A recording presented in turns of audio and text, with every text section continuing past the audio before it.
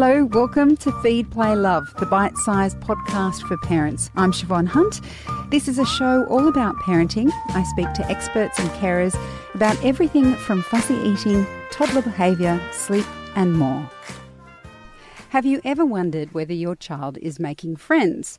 Or maybe you've worried that they're too shy, a bit rude or bossy. Liesl Murphy is an early learning educator at Gumnut Gardens in Sydney. She was also, until very recently, my son's teacher. Liesl is here to talk to us about how the under fives socialise. Hi Liesl, how are you? I'm well, how are you? Good, thank you. Do many of the kids in your care, that is the 3 to 5 age bracket, actually make friendships at that age? So with the younger cohort, even to the 5-year-olds, they're quite egocentric still. So making a friend is a developmental goal, really, and it has to be modelled and scaffolded, and it's not always natural. Some kids are very social beings, as the adults are, it's their innate personality. Others, we help along the way. We help show them.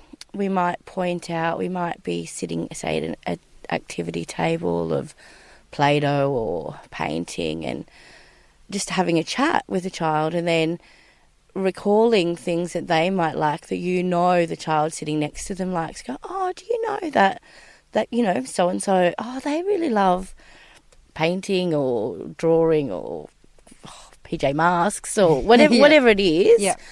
That you've obviously built relationships with each child, so you know them individually, and so you get to know who might be a good fit for another child, and you scaffold their friendship. Because children, when you look at them, sometimes they just... I just admire how easily they seem to get along with each other. Like they could be just going out and they meet someone. I mean, that might just be my kids, but generally they seem a lot less...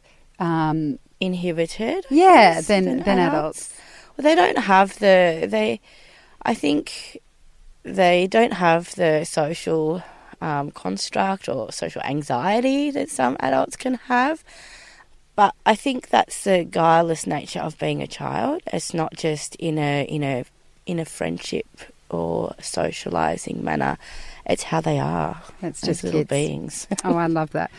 Some children, though, at that age, you're scaffolding, but, when they're quite small, we say they play independently. I mean, do you still see that kind of behaviour into this age group, the 3 to 5? You do. You see the children who haven't quite figured out the constructs of what being a friend is, like taking turns, finding, like I said, common interests, playing the same thing at the same time together. And you see them, they either will gravitate close to a group of people playing or an individual playing.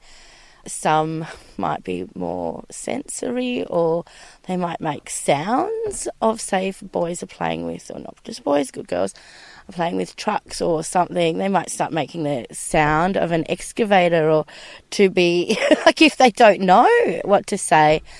Other kids we've found recently actually might use toys, like they might bring things in. If they've seen one child bringing cars in, they might go, oh, I've got to bring a car in.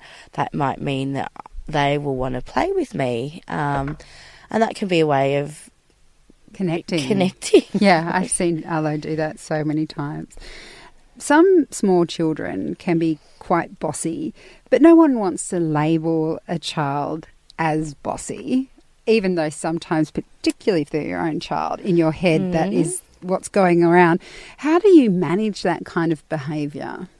I think again that sort of behaviour can sometimes be learned. It might be watching how either parents or close family friends interact. There could possibly be an only child, might not have had a lot of child-to-child interactions. They might not be a bossy, maybe authoritative in their play. Change that word. We sort of call it a play leader, and so they might always want to lead the play.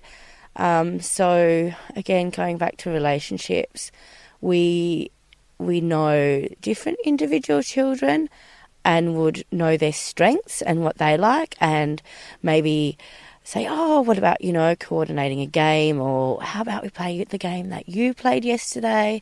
You could make the rules and be a leader, and then the leading child learns how to be a cooperator or a negotiator. You switch roles. If you can. Yeah. You help the children discover that there's all roles in play. It doesn't mean that they're of any less value, and that there's time to lead and time to follow sometimes. Gosh, you've got a hard job. All right, let's go on to one that I know parents struggle with, and that is if a child is hitting or biting. Right. So, do you even see that much? To be honest, I don't see it.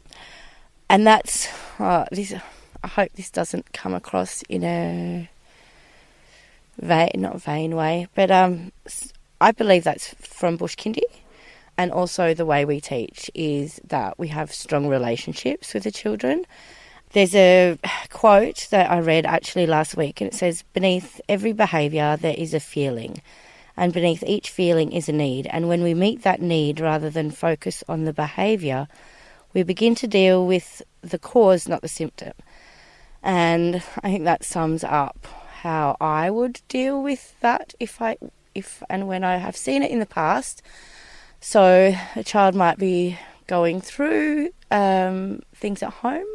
They might be struggling with trauma that other children or other teachers, other adults don't necessarily know about. And the most important thing is not to label over a behaviour, but get to the cause of it. And I guess if I've seen it with younger children in our playground or in our outdoor yard, we would go back and hit them at that egocentric side, like really put on like a aghast face and really over the top, oh my gosh, that's hurt my heart, or look at their face. And sometimes you might bring literature in, or puppets, or things that you can reiterate about what is, I guess, socially acceptable behaviour or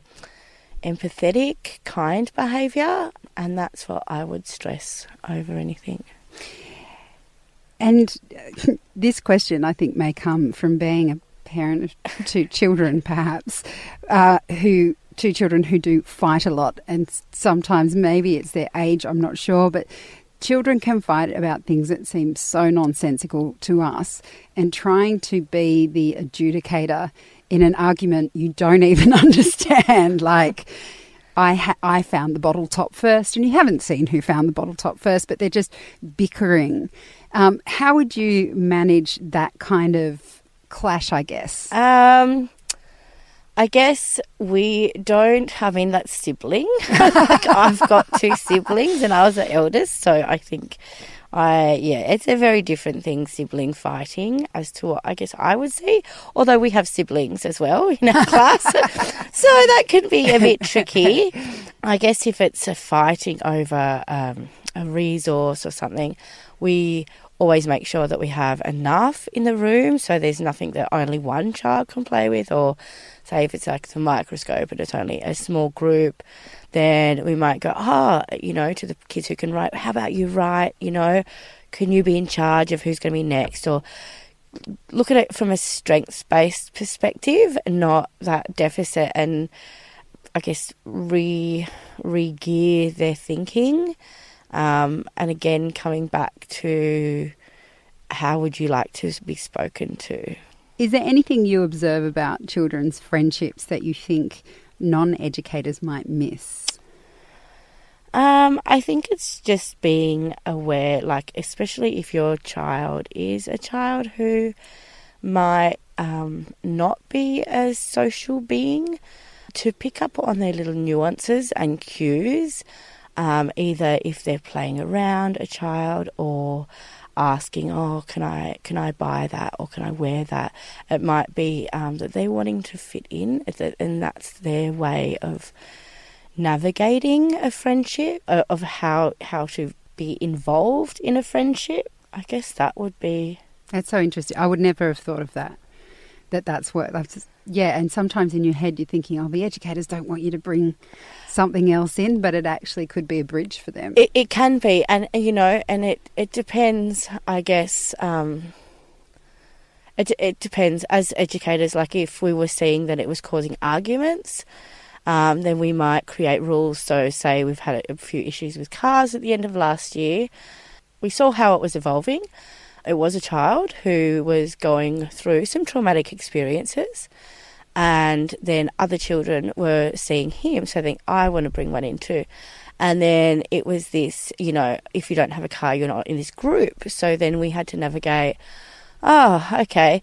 So then I had a stash of cars, so no one would be excluded, but we would have like rules about when you could, can you design a track? Can you design a track where there's height? And then it's more about construction and building, and then you're hearing the conversations over that rather than I've got a car today. Did you bring your car today? Or, it's finding a different common ground. You are the ultimate extender.